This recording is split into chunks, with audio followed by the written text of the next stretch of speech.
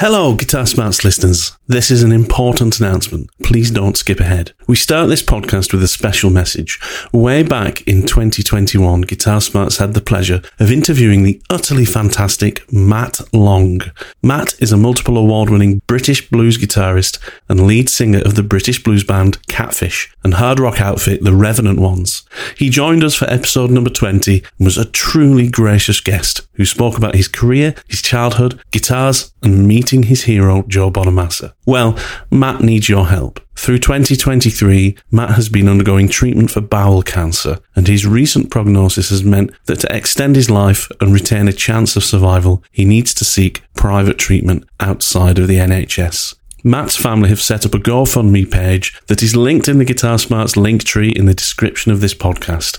And we at the Guitar Smarts podcast would like to invite each and every listener to consider donating towards this fund that could well save the life of one of the brightest guitar talents of our generation. Now is the time, folks. Head on over to the link in the description to find the GoFundMe page. Donate what you can. Your donation could save a life. Thank you. Enjoy the podcast. I had a really interesting chat with this incredible luthier from Flame Guitars today. Lovely guy, producing incredible stuff. And we chatted about all things, his work and the guitars he was making, which was stunning. Some Harley Bentons that he equally thought were churning out some great guitars as modding platforms that even he had fun. Interesting to hear a luthier actually say right? that. Because he can make a guitar and when you look at what he can, guitars. Oh my God, the guy is an artist and a craftsman. It was stunning. But even he said he likes messing around with some Harley Bentons and just seeing how good he can make them because what they're churning out is great. And he actually had something really profound to say. He said, all these vintage instruments you see here, he said he loves them. I mean, like we all love them. He said he's a fan of guitars, right? But he said what you have to remember is that, these guitars were built in like the early, mid-50s, late 50s, early 60s. What remains are the good ones.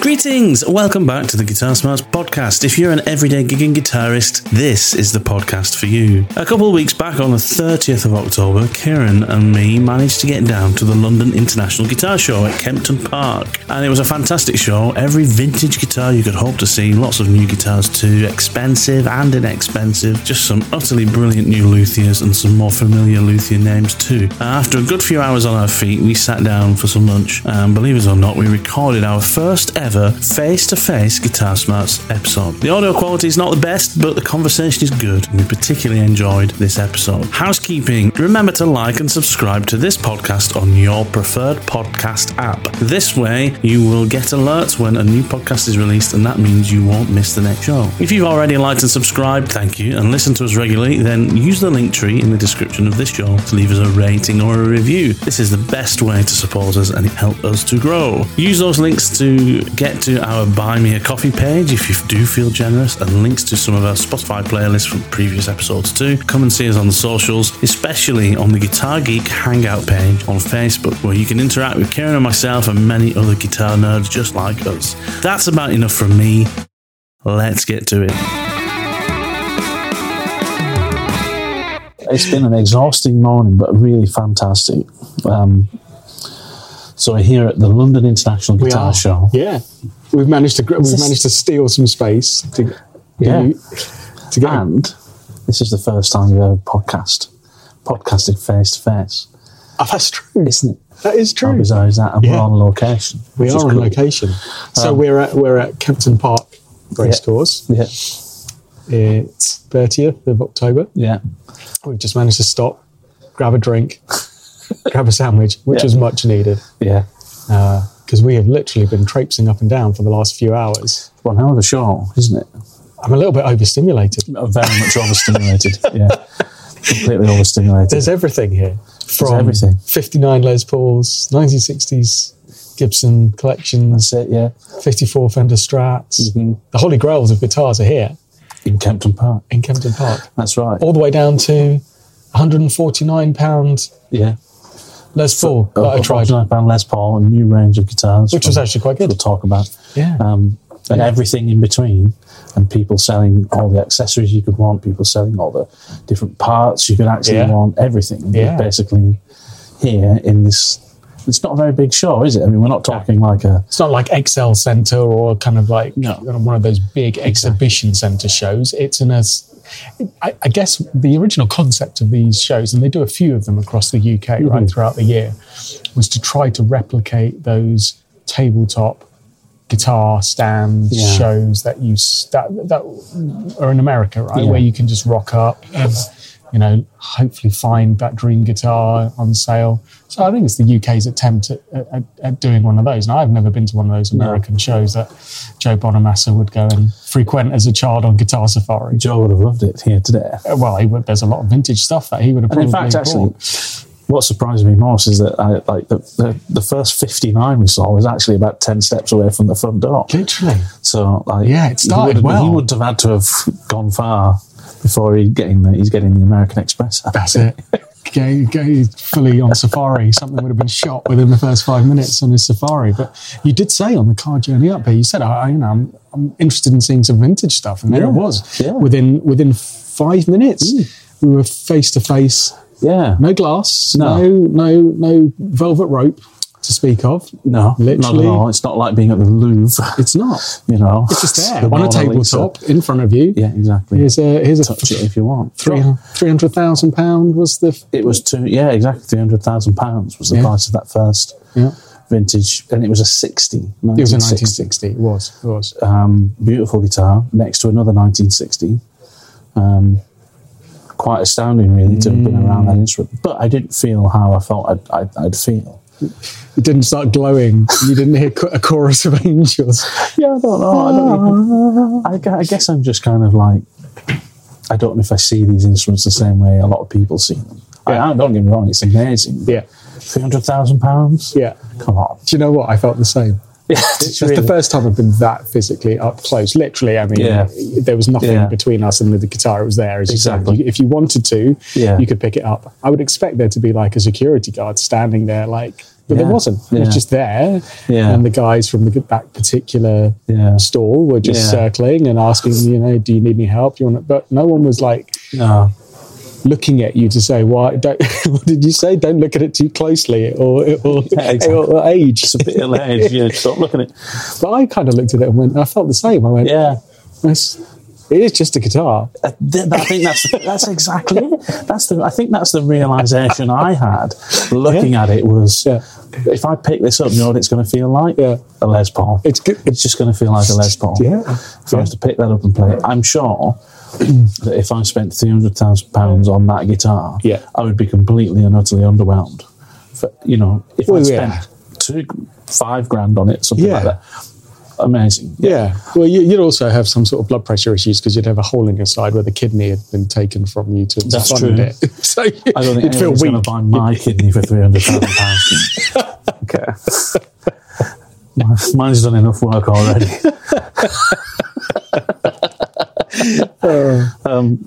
But it is kind of like I don't know, maybe underwhelming. I don't think you could be that impressed by it unless you're seeing it in the hands of someone who can really show you how a guitar like that should sound and be played.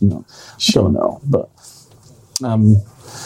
one of the things I was intrigued by, I've said this before, is the amount of money you need to spend to get into the vintage market on other guitars is totally accessible. Isn't it? Well, on that same stand, with these 1960 original bursts, as you literally walked a few paces, from £300,000 guitars, you then had a whole set of 1960s SGs, early 60s SGs for $2.5 grand. Yeah. And then a few paces on, there was some 335s on that same stand. Again, we're talking, I can't remember how much the 335s were, but they were around $4 or $5 grand maybe. They had like a 65 335 .335 in like a walnut finish. Oh, that was beautiful. That was about $4 grand, I think. $4.5 grand. Yeah. And it's like, it's Murphy Lab money, isn't it? And this is the thing. Less than Murphy Lab money. It is, yeah. But I guess there's some... The key thing is the price of... I think the price of a lot of Gibson Murphy Lab guitars is propped up by a select number of really uber desirable for sure Gibson guitars, like, you know, late 50s Les Pauls. What's that? Early 60s and late 50s 335s. And that might be it. Some like Carina stuff. You know, there's some like vintage Gibson instruments that do command a lot of money. And outside of that, you can take one side. You know, if you get a 64, 65 Cherry original 335, you're paying, you know, 5 figures. But if you just get the same guitar in a different finish, you're paying less than you're paying Murphy Lab money now. That's true. So why not take that sidestep and get into the vintage market and get an amazing guitar? Yeah. But not pay the premium because you're choosing the colour everyone wants. Why not just choose something like a walnut finish or something like that? And then you can save a lot of money and get yourself a bona fide made by the same people. Yeah. You know, from wherever. Do you know what? And I think it'll be a little while before I spend that kind of money on a guitar again. It's a lot of money for something, as we've talked about, you know, weekend or, you know, gigging guitarists where you're probably not going to rock up to a gig with a $5,000, $10,000 vintage instrument. But, you know, these are investment pieces that do hold their value or if nothing else, slightly appreciate in value depending on the model you get. And maybe there will be a point in my life again where I want to... I've got young kids now and kids are expensive, man. But maybe there will come a point in my life again where I think, you know what, I'm going to mark this occasion with a really considered purchase of something really, you know, as an heirloom piece or something. I definitely think now I would go and find out like some of the vintage stuff that we've seen here today that isn't a 59 or a 60s burst or isn't, you know, one of those fabled years from Gibson's history where it just commands a ridiculous sum, because that Walnut 335, that was a mid-60s one that you saw for $3-4 grand was stunning. Absolutely stunning. Yeah. You know, you can't go and buy...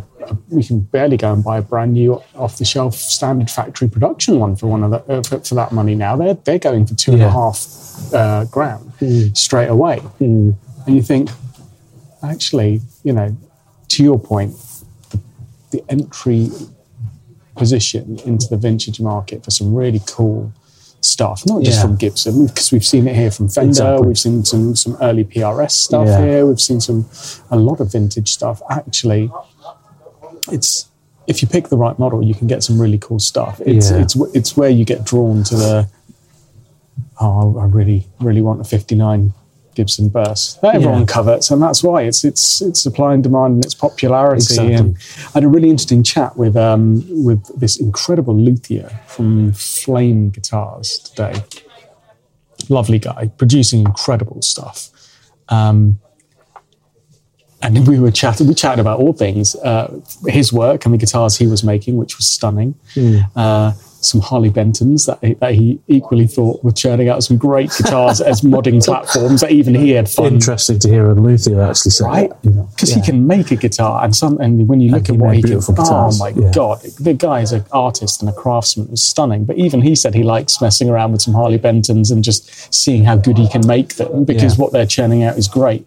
And he actually had something really profound to say. He said, you know, all these vintage instruments you see here, he said he loves them. I mean, like we all love them. He said he's a fan of guitars, right? But he said what you have to remember is that, you know, these guitars were built in like the early, you know, mid-50s, late 50s, early 60s. What remains are the good ones. That have stood the test of time. So when people try them now, they go, oh, God, that was the best year that Gibson ever made stuff. He said, I've seen Gibsons from that era that are not great, where the quality control is shocking, where they don't play that well, where, you know, where or even Fenders, he was saying, from that era where the neck doesn't fit properly in the pocket, and everyone goes, "Oh, that's the best year for tellies." And well, you got to think about it in terms of right here and right now. The ones that we're looking at are the good ones that people cherished and looked after and have stood the test of time. Yeah. A lot of the ones that were, dogs who've been recycled years ago and didn't make it. Yeah. So, yeah, interesting. Very interesting. Sorry to interrupt this conversation. However, if you've made it this far, you should definitely subscribe to the show on your favourite podcast app. Go and do that now, then come right back. I'll wait here. Hey, welcome back. What do you think is what is the threshold for when something becomes vintage? It's time. Is it time? Well, I know it's time. Yeah, right. I thought it was a trick question. Brilliant answer. Or is it when Tom Murphy takes one into the Murphy lab and puts his stamp on it, then it's immediately vintage? Like if Tom Murphy all of a sudden started to do a rerun of, I don't know, Gibson Les Paul Studios from the 1990s, does that then become vintage and desirable? Well, it's a good point. I mean, I think we know what is desirable on the vintage market, but what I'm asking is what time in history, what age, what year in history would you say is the threshold for when a guitar is classed as a vintage instrument? 1980? 30 years? Yeah. 30. So we're saying an early 90s guitar then potentially is now classed as a vintage instrument. Well, I saw one on Reverb earlier this week. I was just browsing on Reverb, and there was an early 90s Gibson Les Paul classic. And that was being badged as a vintage instrument, and it was going for 2,700. Yeah. Pretty much stock. Yeah. I think they changed the machine heads out. Yeah. But in a decent way where it hadn't left holes in the headstock or anything. And 2,700 for a guitar that originally cost £999 back in early 90s. Yeah. But it was being sold as a vintage instrument. So I think you're right. I think that is where people are saying now vintage exists. Yeah. And then commanding a higher price tag because it is now deemed vintage. Well, this is the thing, you see, because I think I don't think that those things are lined up. I think that the line that says when a guitar is vintage and the line that says the line in time that says when the price starts going back up again, I think there's a gap between the two, and that gap is your sweet spot for where you need to be investing. Like an 80s Strat. Yeah. An 80s Strat, I reckon you could still pick up for everyday money. Not even vintage, cheap vintage money. You could probably pick up an 80s Strat for $1,000, something like that, a decent model. Oh, that'd be worth it. Because 70s Strats are going up in value. 70s Strats are now starting to come up in price. So they are. Why not invest your money now in an 80s Strat, an early 80s Strat, and then 10 years' time, you might double your money. Yeah. I think there's this, that's what I think. I think there's this sweet spot of as time moves on, stuff falls into that bracket of, okay, now it's worth more because we're now looking at 40 or 50-year-old instrument. Yeah. But unless you're actually, because we know there's the holy grail stuff, the 60s and 50s Strats, the late 50s Les Pauls, the mid-60s, ESs and things like that. That'll never change. Those will always be expensive. Sure. But the other stuff that's getting older and older that isn't the desirable stuff, its price will still come up once it gets to a certain historical age. Yeah. So how do you invest just before that happens to get the most out of it? There's a lot, because there's a lot of those types of guitars at these shops. There is a fair amount, and we had a chat to James Collins at his stand, right? And he's producing some beautiful guitars. We've talked about him on the show before, and there was a couple of things that we talked about with regards to that, which is we're now getting into an era where people start to kind of remember the guitars from their childhood and want to start to buy those years. Yeah.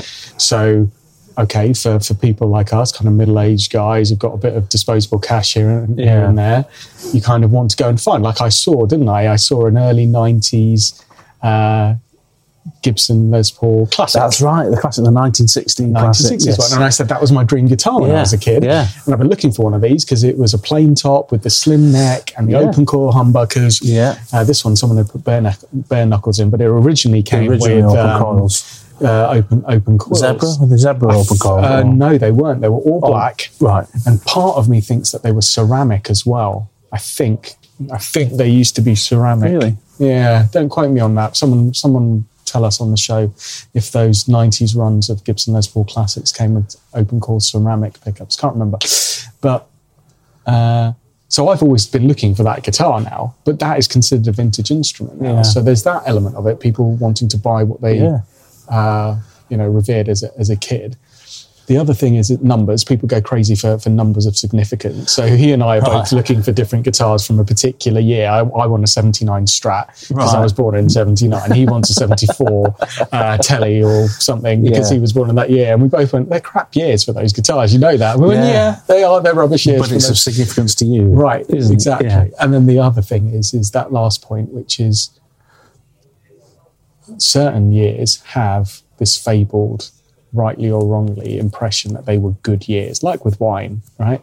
Oh, that was a great year for that grape. Yeah. The terroir was just right, and the stars aligned in a particular way, and the fruit just went like this. And, that was a great year for that. Yeah. You hear the same thing about guitars.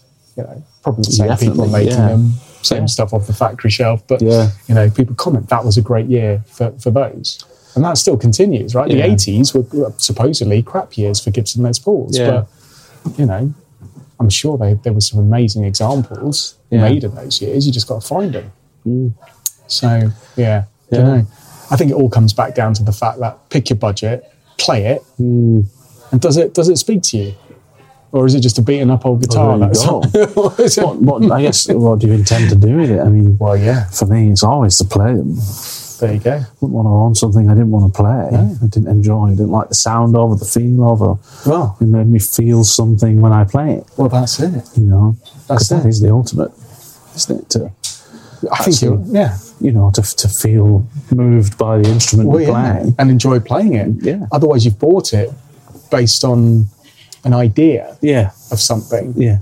And then you're stuck with the hangover of of feeling, well, I've spent all this money on something and it still doesn't really connect with me. I think that's the number one thing, right? Whenever you go to buy any guitar, irrespective of what price point, does it speak to you enough? Not to justify its price, but just to be something that you're going to play and enjoy playing. Yeah. And then if your wallet can accommodate whatever the price is, then great. But, I think too many people go out there to buy something because of the idea and the ideology behind it, rather than it is something that they're actually going to enjoy playing.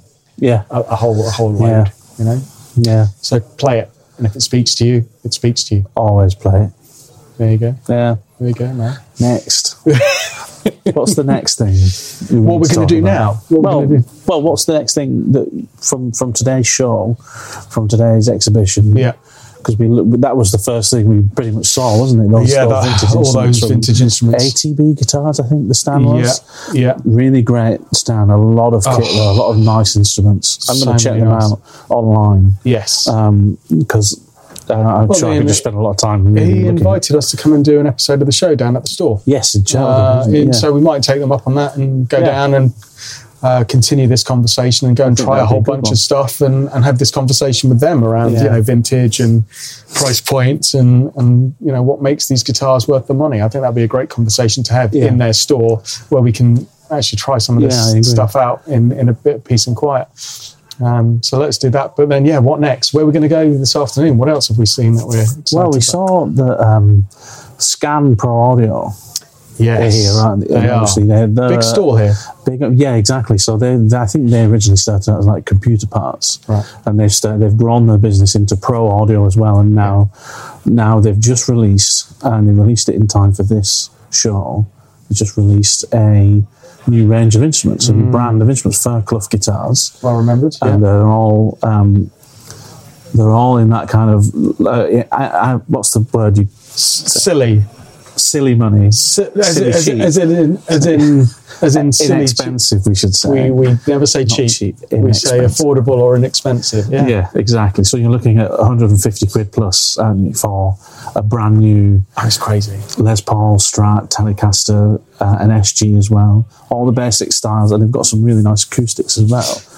I mean, this rivals anything from Harley Benton like stuff. If you were one of those listeners that's into kind of really inexpensive stuff that you want to learn how to do modding on, or you're just a beginner just starting out, I mean, this is the era to be alive for sure. I mean, we've just had a whole conversation about vintage instruments, but for sure now is the time to have access to this stuff on the market. But I tell you what, these guitars we've just seen from Scan Audio, incredible. Wilkinson hardware on them. Wilkinson pickups. Yeah. Really nicely finished. Really well finished. Good choices and good colour options as well for them being inexpensive. Yeah. Not just the usual red and black or something like that. But also what the gentleman told me from Scan, he said, all those, they're all shipped out of the UK. They're manufactured in China, but they're shipped out of their warehouse in the UK. And when something is sold, it goes through their own internal setup process first. And he said it's not just a cursory change the strings, give it a dust down. He said they check the nuts filed down properly. They check that everything's been clean. They check the fret ends. They make sure everything's... So they get... He said you get the equivalent of a £70, £80 pro setup on every guitar that leaves. And I think that's shown because when I didn't get the chance to play through an amp or anything on them, but I held one of the guitars and had a good inspection of it. It felt and looked like something that had been set up with, decent amount of care and attention. Which for something because it used to be that you equated a cheap instrument or an inexpensive instrument with an entry level for like beginners guitar, and I think that's still the case, obviously. Yeah, to a point. Yeah, but I think there used to then be this thing of, well, if you're going to then go on to be a musician and perform, those guitars aren't suitable for it. Exactly. Maybe for intonation purposes, difficulty. Making sure that they work properly, poor quality components stuff. I don't think that's the case anymore. I don't think so either. I think these guitars are great beginner entry-level guitars that range of when it spans into being an intermediate guitar is much longer in terms of your playing career and time span, because there's nothing fundamentally wrong with the guitar and the platform itself, right? Those cheaper guitars you used to buy back in the day were just dogs, right? And it was fine. You got the rudiments of the instrument, you learned how to play, but they would never stay in tune no matter what you did with them. And they were just basically badly put together, cheap, they were nasty. Uncomfortable, weren't they, a lot of the time?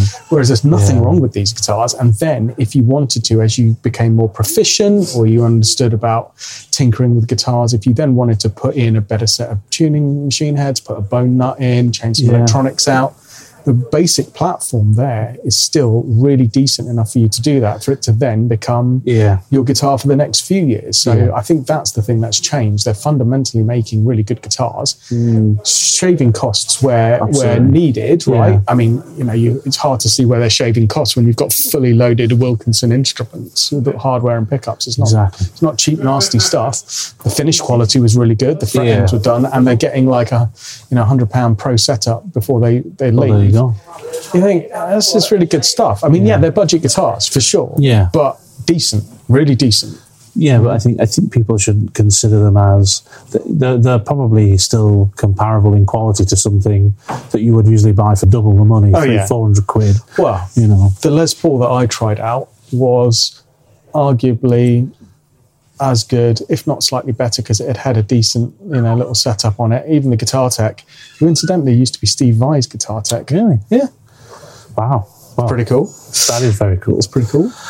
He said, I haven't played with it that much. I've given it a little tweak here and there, but it hadn't had one of his full setups because they just got it unboxed and ready for the show today. So he said it's pretty much as it comes out of the box, but I've given it a little tweak, but it could do with a bit more. He hadn't done a full setup on that one. And I would say that was every bit as good as any Epiphone standard that I'd taken off the shelf. Yeah, absolutely. Wow. And it was 150 quid. 150 quid. So it's punching well above its weight at something that's probably like a £300-400 guitar. Yeah, which you go, that's not bad at all. I agree.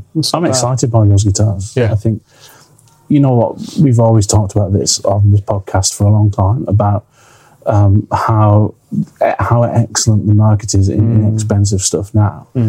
I was worried it was going to get saturated, though. Yeah. And maybe it is, I don't know, but these seem like a really good addition. I think what's happening is because Scan, as the company that owns that brand, I think because they have such extreme buying power, they're able to, reduce their costs. I think it's probably why they're able to put in decent hardware. Well, he said they had a good relationship with Wilkinson anyway, so there was a partnership going on there in any case, so they were able to, as you say, leverage that relationship and purchasing power to put decent stuff in these guitars. Wilkinson, and Wilkinson are fantastic. I mean, if you, for people who don't know, Wilkinson are, I think, a UK brand that have been around for a long time, pickups and hardware. They're here at the show as well. They're here at the show, that's right. They've got a clinic. And they make some stuff. People like, if you buy Pete Thorne, you buy his signature Suhr guitar, which I think is about £4,500, he's foregone the John Suhr bridge for a Wilkinson bridge. No. That's a Wilkinson bridge, and he says he prefers the Wilkinson bridge over the John Suhr original, because that's how good their hardware is. And even my Mexican Strat at home is an aftermarket Wilkinson bridge, which just feels so much better. Yeah. I think it's just got a slightly bigger block underneath. It's just more. It seems to be much more reliable in maintaining the saddle height, even though it's still a vintage style. They're just obviously an excellent engineering company. Yeah. They engineer things really well. Well, it's not rocket science if you get the original, stamping right and you finish them in the right way. I mean, it should go onto a guitar and work in the way it does. Obviously, some stuff is machined cheaply and not finished properly, and it doesn't hold up, whereas their stuff seems to, right? That's right. Which is great. I've used a bunch of Wilkinson stuff as aftermarket swap outs and guitars, and it's good. It's like it's my go-to budget. Not budget. Budget's the wrong word. It's my go-to kind of mid-range, reliable, decent quality stuff. Absolutely. Yeah. Absolutely. Yeah. I mean, I think their stuff's been around for a long time as well now, and so to kind of, I think it goes to show some good decision making on the behalf of this Scan, who are producing these new guitars, Fairclough guitars. They've obviously done their research and said, well, we know we can get the basic wooden part of this instrument made well in China. Yep. One of the key things for us is going to be making sure the right components are in there. We don't ruin, what can still be an inherently good instrument with poor quality components just to keep it cheap. That's it. So they've clearly done some thought it through properly, at least. I think it speaks volumes really for that guitar. I'm interested to see how well they do over the next year or two, especially against people like Harley Benton. But that's their pitching, isn't it? Especially in the UK now, you now have to pay a bit more of a premium for Harley Benton because of the whole Brexit and everything. Sure. If you're spending more than £100 or so from Tone Man, getting something, you have to pay, for a hefty amount of import duty. So that makes those instruments less achievable, less kind of desirable. So to have something like that brand from Scan Fairclough that's coming in, start shipped from the UK at the same kind of price point as Harley Benton. Well, the other thing it offers people in the UK is the opportunity to try it before you buy it, and that's I love Tom Mann, and I order a bunch of stuff from them, and great customer service and good quality products at great prices and all of that. Sounds like an advert, doesn't it? But they're not paying me. We're not affiliated. Exactly. But what I would say is the downside is you can't try anything. We're not based in Germany, so we can't try any of this stuff out. Whereas what I liked about today, what we saw at Scan Audio, is I got to try some of it and feel some of it and pick some of it up and go, I like the weight of this one, or this one feels like it's got a nice neck on it, and can't make up for that experience when choosing your guitar, really. No. And I think the other thing that we're benefiting from with these Fairclough guitars is the direct-to-consumer sales model, because I think a lot of the times, if you're in the UK and you're buying from a UK seller, you're often buying from people, like your normal music retailers that are buying from distribution, who are buying from manufacturing. And now you've not got those extra two links in the chain now. These Scan them, getting them manufactured, and they're selling them direct to consumer. So you're not having to pay for everyone's margin in between as well to bring, because I guess that's the thing. If you go and buy a guitar from Andertons, you're not just buying the guitar, you're paying for the margin that's been put onto that through distribution. Yep. You're paying for the margin that's been put onto that from manufacture to distribution. And so you're having to spend money before you get to the instrument. Exactly. Whereas, Scanner obviously being able, they've got the power to be able to take these instruments straight to the consumer. Cut out a step in the supply chain. That saves people money. Yeah, that's a fair point. That's right. A good model. I think it is a good model. I think we benefit from it. Yeah. Because you could quite easily, like you said, because they stand up well against guitars more expensive. Yeah.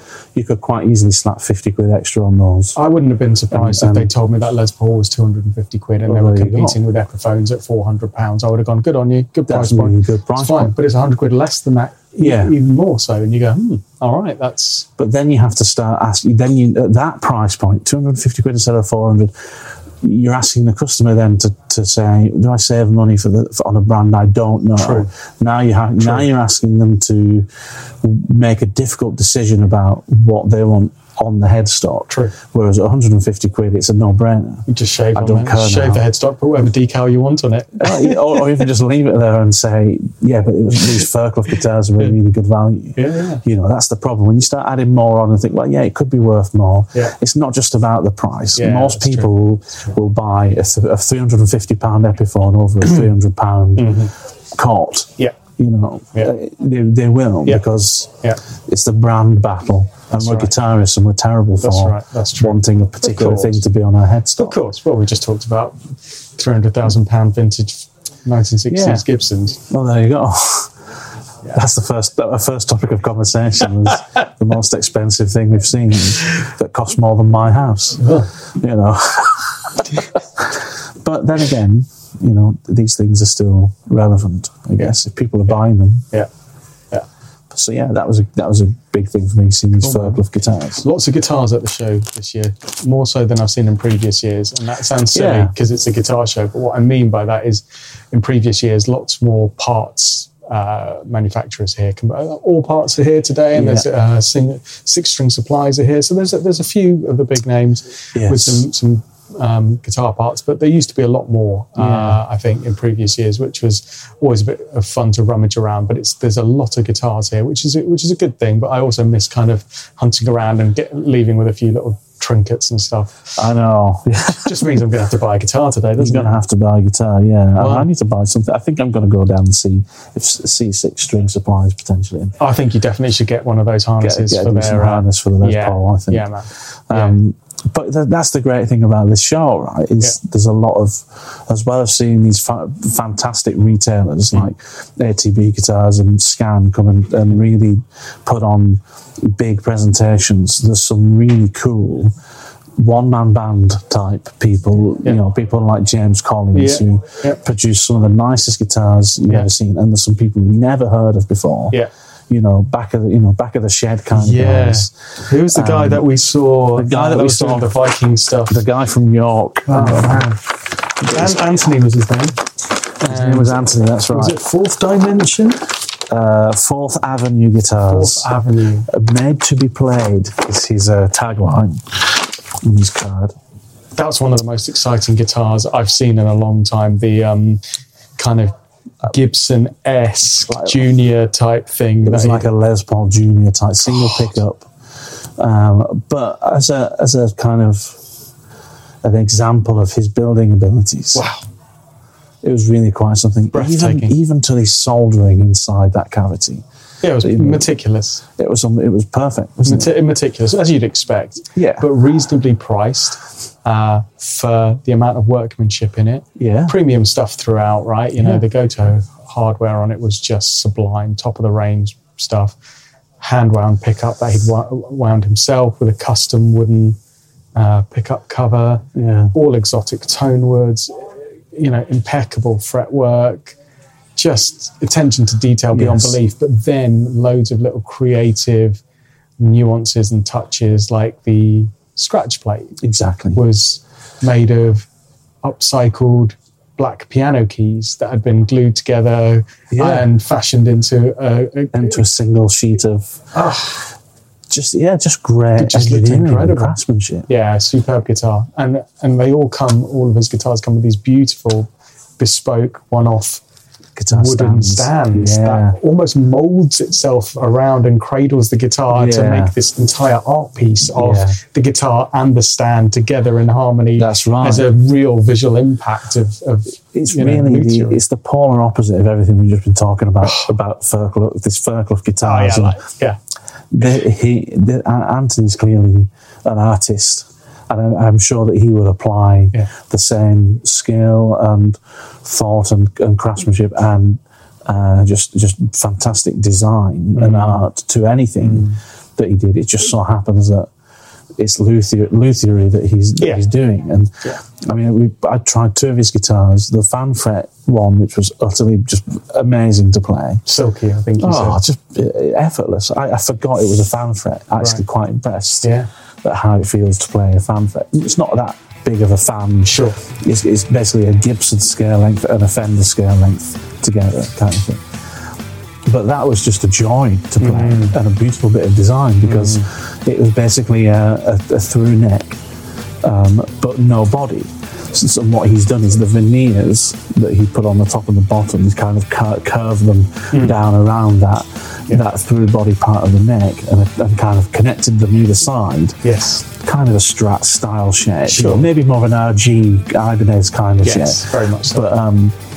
But it meant that you had this completely almost empty body that you could look through from top to bottom around it, and it just felt so light and comfortable to play. It was incredibly light. Yeah, so just exciting designs he was coming up with, even down to things like leather-bound guitars, copper, like hand beaten out of copper, hand beaten 335 style was exactly, that? Hand beaten out of copper with metal rivets. I said it looked post-apocalyptic kind of Mad Max style, but he corrected me quite rightly. They were all kind of Viking inspired, so kind of Norse influence kind of thing going on. Very cool, guitars. I want to go and have a look at some more stuff, man. I know, so do I. Yeah, you fired up and ready to go? Should we do it? Should we do it? I mean, let's do it. Let's go and we've got fantastic. We've got a good refreshment break. So absolutely. Well, let's leave it there then, and let's go and have a look at some more stuff. Nice. All right, buddy. Speak to you in a bit. Thanks so much for listening. Remember to go and give those new guitar luthiers and guitar stores a like and a follow on social media. If you like what you hear, then remember there are 64 other episodes going back almost 2 years that you can check out, where we talk about things like how to set up your guitar, the best budget guitar amps, music theory, practicing. We've even got a Guitar Smarts pub quiz somewhere. Go and enjoy them. Anyway, best wishes and see you next time on the Guitar Smarts podcast.